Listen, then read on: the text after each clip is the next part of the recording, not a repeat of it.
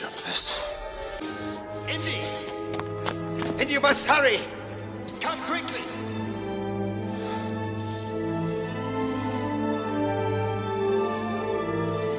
It's a leap of faith. Go out. You must believe, boy. You must believe.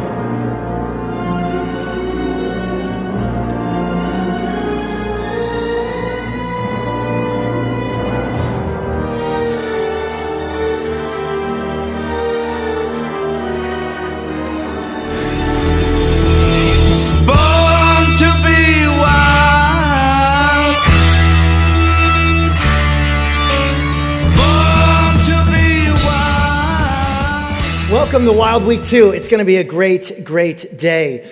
Right after service, if you've been coming to Prodigal Church for a little bit and you just want to hear more, maybe about our vision, our story, who God's called us to be and how to get more connected, I want to invite you to Pizza with the Pastor after church. It's not that like it's just me. There's other people there. All of our staff are there as well. And so it's going to be a great time hanging out, eating some good pizza. It should be great. Also, next Sunday is Baptism Sunday. And I want you to invite everybody you know because we are celebrating new life in Christ and it's going to be just maybe the best service of the year. And we also have a guest worship leader, Macy Ming from Higher Vision Church in Southern California will be here. And so like her anointing with the band anointing and our team, it's just going to be a double anointing. And so I really encourage you guys to come next week. It's going to be amazing. The Gospels, Matthew, Mark, Luke, and John, are the biographies of the life of Jesus. They tell us about his life, his teachings, his death, burial, resurrection. Each gospel tells us the Jesus story from a unique and different perspective. This will be on the screens. Matthew is told from the Jewish perspective, and so he quotes a lot of Old Testament. Luke was written from a Greek perspective. Luke is the only non-Jewish author in the entire Bible. Mark tells it from Peter's perspective, and it was also the first gospel written. And then the Gospel of John tells it from John's perspective, and it really focuses in on the divinity of Jesus.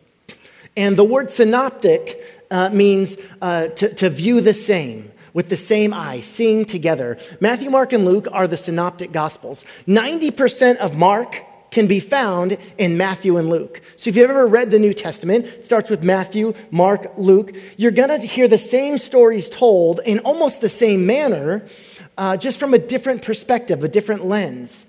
Almost 90% of the Gospel of John is unique to John. And so the synoptic sing together Gospels and the Gospel of John. And out of these four Gospels, these four biographies of Jesus, there is only 11 events that make it into all four. 11 events. Only one miracle. Only one miracle makes it into all four Gospels. Does anyone know which miracle that is? Jesus feeding the 5,000.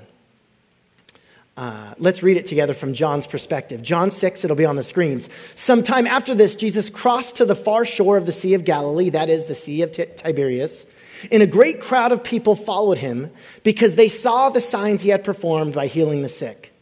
Then Jesus went up on a mountainside and sat down with his disciples. The Jewish Passover festival was near. When Jesus looked up and saw a great crowd coming toward him, he said to Philip, "Where shall we buy bread for these people to eat?" He asked this only to test him, for he already had in mind what he was going to do. Verse 7, Philip answered him, "It would take more than a half year's wage to buy enough bread for each one to have just one bite." Philip's a realist here.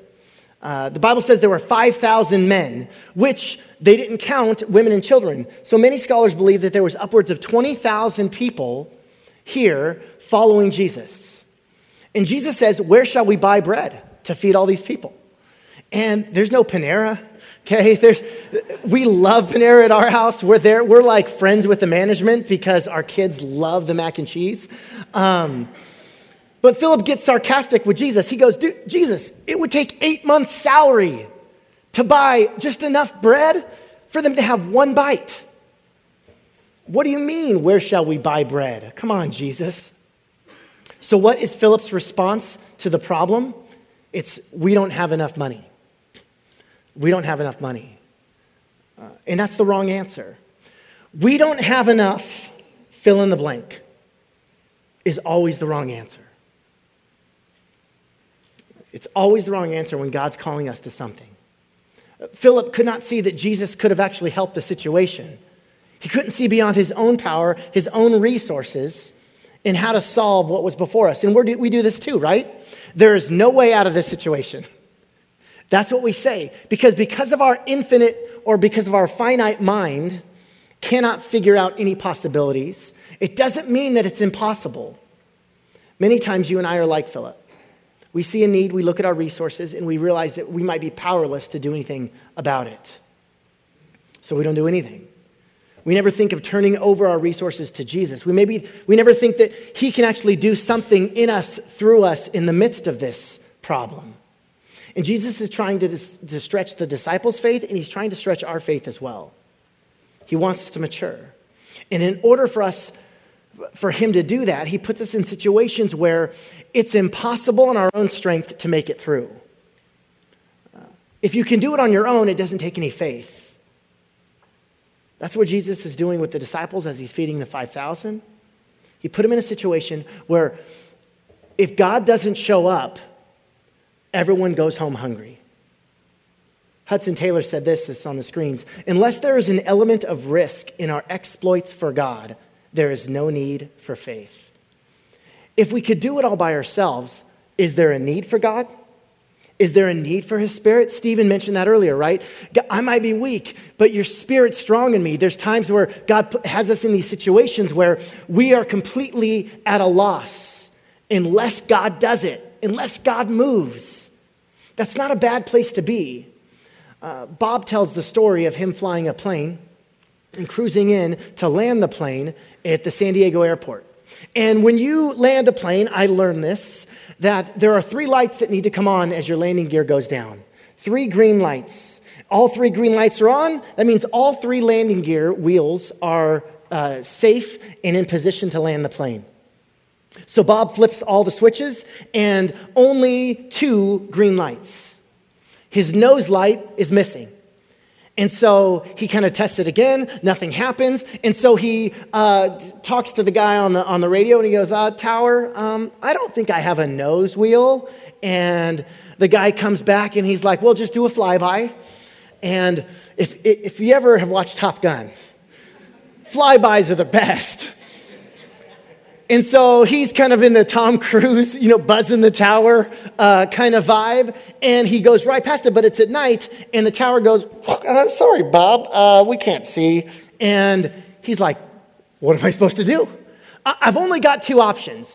Either the light is malfunctioning and the landing gear really is down, but I won't know until I try and land the plane, or the landing gear is actually broken and I'm going to crash this thing." There was nothing he could do. There were no other options. He needed 3 green lights. He only got 2. You may want 10 green lights before we move in the direction that God's called us to, but you've only got 8. That's the MO of God. I venture to say that in the life of faith, most often we do not get all the green lights we want, but we do get all the green lights we need. I once heard a friend say that all opportunities come with expiration dates. If you don't grasp the opportunity in front of you, it's likely going away at some point. Bob says this in his book: "All those deep urgings you feel to step toward the beautiful, courageous thing you're afraid to do, you probably won't always have the chance. Now is the time. Your life, your experiences, your faith are your green lights. Make your move." In my own life of faith, I have wanted lots of green lights. The more the merrier, right? The more green lights of this is what God wants me to do, the better, the more comfortable I am, the more faith I feel like I have. If I'm absolutely sure God wants me to do something, then it is no longer faith, it is knowledge. And knowledge is actually the opposite of faith. Certainty is the opposite of faith. God knows that without risk we can't grow.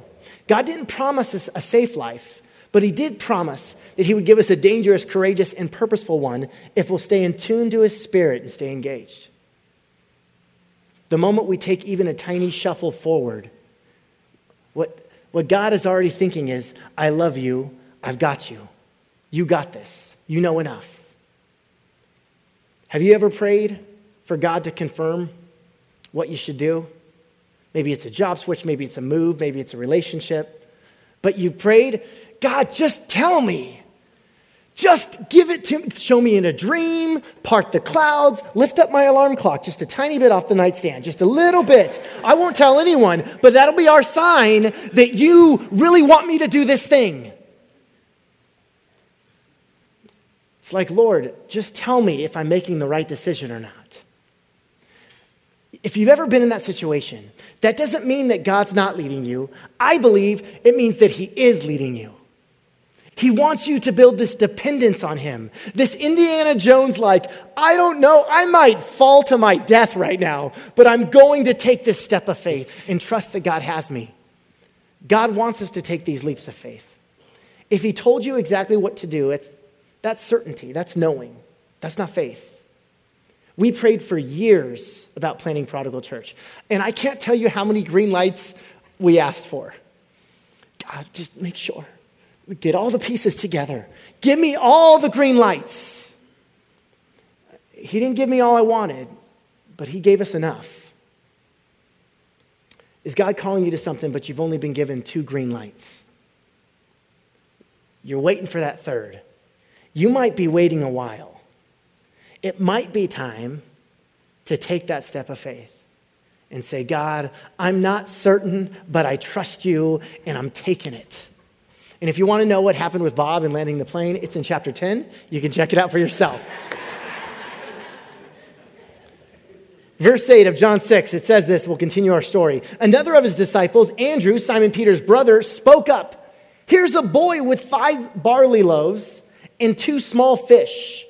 But how far will this go among so many people? Jesus said, have the people sit down. There was plenty of grass in that place, and they sat down. About 5,000 men were there. Jesus then took the loaves, gave thanks, and distributed it to those who were seated as much as they wanted. He did the same with the fish. When they had all had enough to eat, he said to his disciples, gather the pieces that are left over. Let nothing be wasted. So they gathered them and filled 12 baskets with pieces of the 5 barley loaves left over by those who had eaten.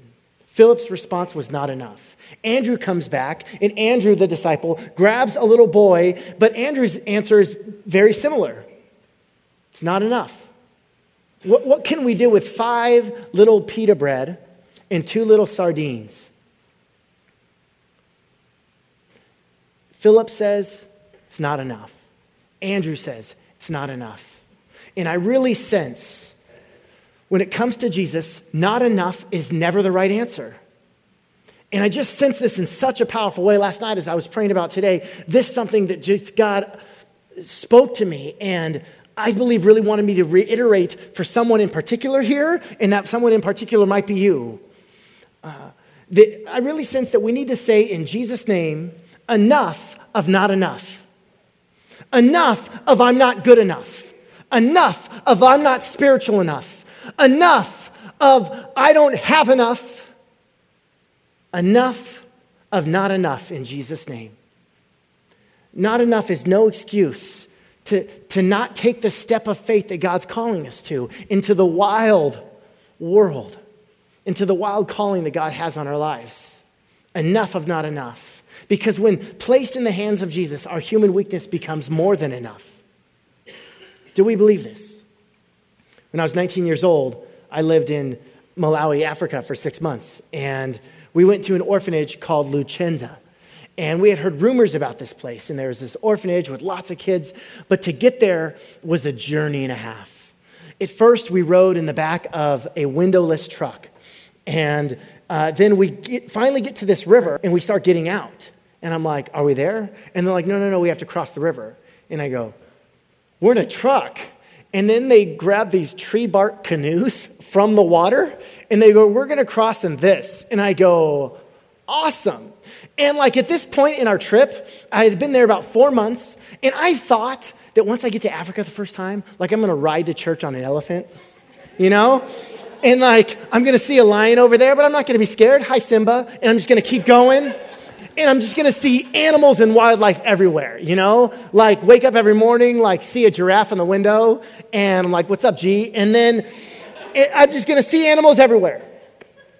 At this point, 4 months into this trip, we hadn't seen, like, anything, like, big. Like, no hippos, no crocodiles, no rhinos, no giraffes, no nothing. And so they tell us that this river that we have to cross in tree bark canoes is filled with crocodiles. And I go, awesome. Where are they? Are they around? Are they around? Let's throw a rock. Let's see if we can get. So we're trying to get these crocs to come out. We don't see any of them, but I get in that river, and then my tree bark canoe sinks. And they're like, get out. And I'm like, no, come and eat me. I was 19 and not very smart. Nothing happened. We get to Luchenza, and we have to stay in this little hut, and they put a mosquito net over our beds, and I sleep, and the next morning I wake up with 157 mosquito bites. I find out that there's only one mosquito in my net, and he just went to town on me. I know the exact number of bites because I counted and recorded it in my journal. There's an African proverb that says this: if you think you are too small to make a difference, try spending the night in a closed room with a mosquito. So accurate. Even the smallest grain of sand can make a difference. Try running a long distance with one grain in your sock. Destroys you. There is nothing too small that God can't use to bring about love in our world. Nothing too small. No one too small. And Jesus uses this little boy to feed 20,000 people. And interesting, in John's version of the story, right, we're back at the Gospels. Every Gospel records this story. John is the only one who brings attention to this little boy with the 5 barley loaves and the 2 fish. Can we identify with that little boy? There's one child in this large crowd. It's intimidating, it's scary, it's challenging. Here's this little boy in the middle of Pharisees, Sadducees, big crowds, big burly fishermen, okay? And here's this tiny little boy. This little boy wasn't even counted among the crowd, right? Because women and children weren't counted. He was so insignificant that he wasn't even counted in the number. It's almost as if he doesn't exist. He's not just this little boy, he's poor. See, barley was the grain of the poor because it was the cheapest of all the grains, and it was very abundant in Israel. And fish, I always like to think, when we hear the story growing up, nice little trout of some sort, 2 fish, sardines, just little. This wasn't a big lunch. In the barley loaves, I think these loaves of bread, what's this little kid carrying 5 loaves of bread for? No. It's about 5 little pieces of pita bread and 2 sardines. It's not a lunch, it's a handy snack, okay? You guys know handy snacks? I got a picture there. They're delicious. This is what the boy has. This is what his mother had packed for him when he left home. Here's a poor little boy with the worst sort of bread and a couple of sardines. Then we can understand the miracle in a new way, right? This little boy was probably from a nearby village. He'd been working out in the fields, and he heard rumors that this Jesus was coming. And so then this big burly fisherman named Andrew comes up to him and says, hey, Jesus needs your lunch. And at first he's like, Jesus needs my lunch. Awesome. And then his honor turns to embarrassment as he looks, and it's just 2 little sardines, this little handy snack. And he goes, here it is. And it's the only thing that was given. There's no doubt other people had something, But it records that this boy gave. First he's scared, but then it's pride. I'm giving this to Jesus. I'm giving what little I have, this little handy snack, I'm giving it to Jesus. I wonder why John makes mention of this little boy. I know that the little boy teaches us that even the most insignificant among us possess the stuff of miracles. It was out of what this little boy gave that became the building blocks to feed 20,000 people to achieve the one miracle recorded in all four Gospels. How many miracles in the world are denied because we won't offer what little we have to Jesus? We have time, we have skills, we have financial resources, we have expertise. We have so much to offer, no matter how insignificant it appears to be. And I want to let you in on a story that started 10 years ago about two 19-year-old kids here in the Central Valley. Brad and Delilah Isaac are really doing something. They're working in Selma with some youth, and they've been doing it for a while. So I want to invite Brad and Delilah Isaac to come up to the stage, and they're going to share briefly about some of the wild things that they're doing and how God's using them and has used them here in the valley. Brad and Delilah. Hi, good morning. So when we were just a couple of young college students, my grandfather actually asked us if we'd like to be a part of a church plant in a little ag town of Selma. And so for the past 8 years, we've been working there with the children and the youth ministry. And it started out just as teaching, the stories of Jesus at a summer vacation Bible school. But we got to know this Hispanic neighborhood, and we got to know all of these kids really well. So at first, we were really small, and I remember there was this constant sense of feeling in inadequacy. Like even as these two, smart, young, willing people, we'd get to the neighborhood and we'd see lots of opportunities to serve and lots of needs around us.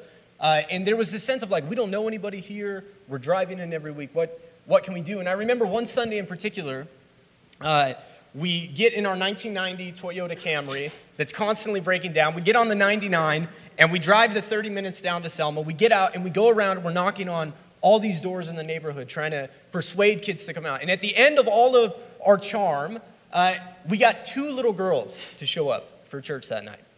And I remember I'm standing there in church. It's just the four of us, and I'm just turning a jump rope because all they wanted to do is jump rope. And I'm just turning a jump rope, singing along and counting for them. And inside, I'm thinking, this is not what I signed up for. And I remember that night, we get in the car, we're driving home, we're tired, we're disappointed. We've been at this work now for 2 years. And, I remember saying something like, this is the end of the road. We tried, but, it hasn't worked out. It's over. Well, 6 years later, this is the most recent picture of the group that we worked with last summer at our vacation Bible school. So we've learned and we've grown along with our neighbors and deepened these relationships as we keep entrusting the precious little that God has given us back into his hands through what we can do. Yeah, and others have joined us along the way. About 4 years ago, we had a couple who heard that we were picking up kids from the neighborhood and needed some help. And so they brought their RV, and you can see here it is, this mobile home to help us transport these kids to and from church. And it's been awesome to see all of the kids that have come through there. They recognize the bus coming alongside. And there's just been so much multiplication of relationships. We've seen a lot of growth, not only with that, but also in individual lives. And some of those kids that were there at that first VBS are now youth, right? Amazing, helping us to volunteer, helping us to teach the younger children now, and that's been really cool to see. So you guys have been serving in Selma, driving 30 miles, being in that community, working your tails off for little to no pay, and you've been doing this for almost 10 years. That's amazing. That's amazing. Give them... Anything else you want to share about maybe how that can practically relate to us here as a community? Yeah, so, as you guys see us around here and coming on staff here, we want to be a bridge between these two churches. So as you see us and as you get to know us, if you would keep this ministry in prayer in our community And at the end of this month, we're going to do that same program again that you guys saw on screen. We're going to do our VBS, and that's 100% donation-based. Like, we want to make it free to the kids so we can go out and take away any excuses they might have, any inhibitions of getting them to hear the stories of Jesus. So if there's anything that you guys would be willing to donate, be it waters or snacks or stuff for crafts and games, all that sort of thing, you can get in contact with us either by meeting us after the service today or through Prodigal Church. Guys, thanks so much. Give them another round of applause. That's wild faith. That's wild faith. Brad is on staff with us here at Prodigal, running our student ministries and also our life group ministries, and we're so blessed to have both of them as a part of our team. They're amazing. They're in this story, this feeding of the 5,000, there's multiple miracles happening in this story. One scholar says that this miracle wasn't in Jesus multiplying the fish and the loaves. That this scholar says Jesus actually didn't multiply that. Instead, he inspired the disciples through this boy to give of what they had themselves, and that became abundantly clear to feed everybody. Jesus got his disciples to share from their own provisions, that which they had selfishly tucked away. And so the crowd, seeing their generosity, followed suit and shared what they had with others. William Barclay says this is a miracle of the birth of love in men's souls. It is a miracle of the awakening of fellowship in men's souls. It is the eternal miracle of Christianity whereby a miscellaneous crowd of men and women become a family in Christ. Now, I think that Jesus literally multiplied the bread and the fish. But if he instead used the sacrifice of this little boy to multiply love in the hearts of 20,000 people, is it any less miraculous? No. I want to invite Stephen and the worship band to come up as we close with this. There's this ancient fable told where in a place where men were allowed to have multiple wives. And a middle-aged man had one wife that was old and one wife that was young. And each loved him very much and desired to see him like herself. And he wanted to please both of his wives, and so he catered to their every whim. Now, the man's hair was turning gray, in which the young wife did not like because it made him look too old for her husband. And so every night she used to comb his hair and pick out the white ones.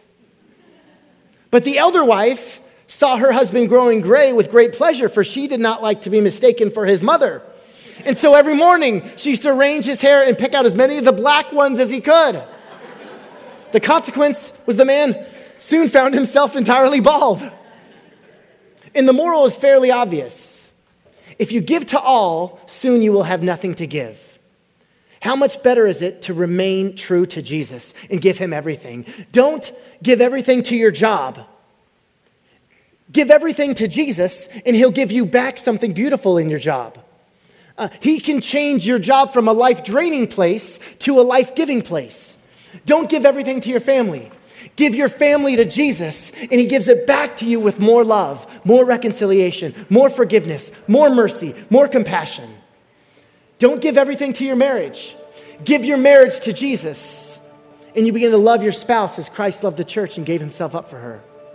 The best gift we can give this world is to abandon it for Jesus, so he can send us back into the world to love it like Jesus. Give your handy snacks to the Lord. Every ounce of it. And just see what he can do in multiplying the love in your own heart and in the lives of others. Take that leap of faith. The bridge might look invisible. You might really sense that God's calling you to something, but you've only got 2 green lights. Maybe you've only got 1 and you're asking for more. This could be the 3rd green light. This very morning might be God stirring in your heart, okay, I got 2. It's time to take that step of faith. I don't know what it means for you, but God does. And for those of you specifically in here, where not enough has been your story, the Holy Spirit of the living God is saying to your heart right now, enough of not enough. I'm enough. I'm enough. A song I used to sing in high school, all of you is more than enough for all of me. Yes, he's more than enough. Father God, I pray in Jesus' name that that we would know that you are more than enough. And God, that you call us in this life of faith, this journey where we don't have all the answers. We don't get all the green lights we want. We're not certain. We're wondering, God, have you really called us to this? God, I pray that in Jesus' name that we would take that step of faith and know that you're moving through us, you're moving in us, and that you want to build that dependence on us. So it's not about certainty, it's not about knowing, it's about faith, wild faith. Move, God. So God, as we come to the altar, as we surrender ourselves to you, as we surrender our handy snacks, as we surrender our families and our marriages and our jobs, we surrender them to you, God, and ask for your will to be done on earth as it is in heaven. Make us who you called us to be, God. Shape us into the character of Jesus. More love, more compassion, more mercy, more grace. And we can't do it without you. We're at the end of ourselves. And that's where you shine brightest. God, your word says that your strength is made perfect in our weakness. For when we are weak, then we are strong. Thank you for that truth. We love you in Jesus' name. Amen. Would you stand as we close with this song, declaring that the Father's arms are open wide. Oh, what a Savior.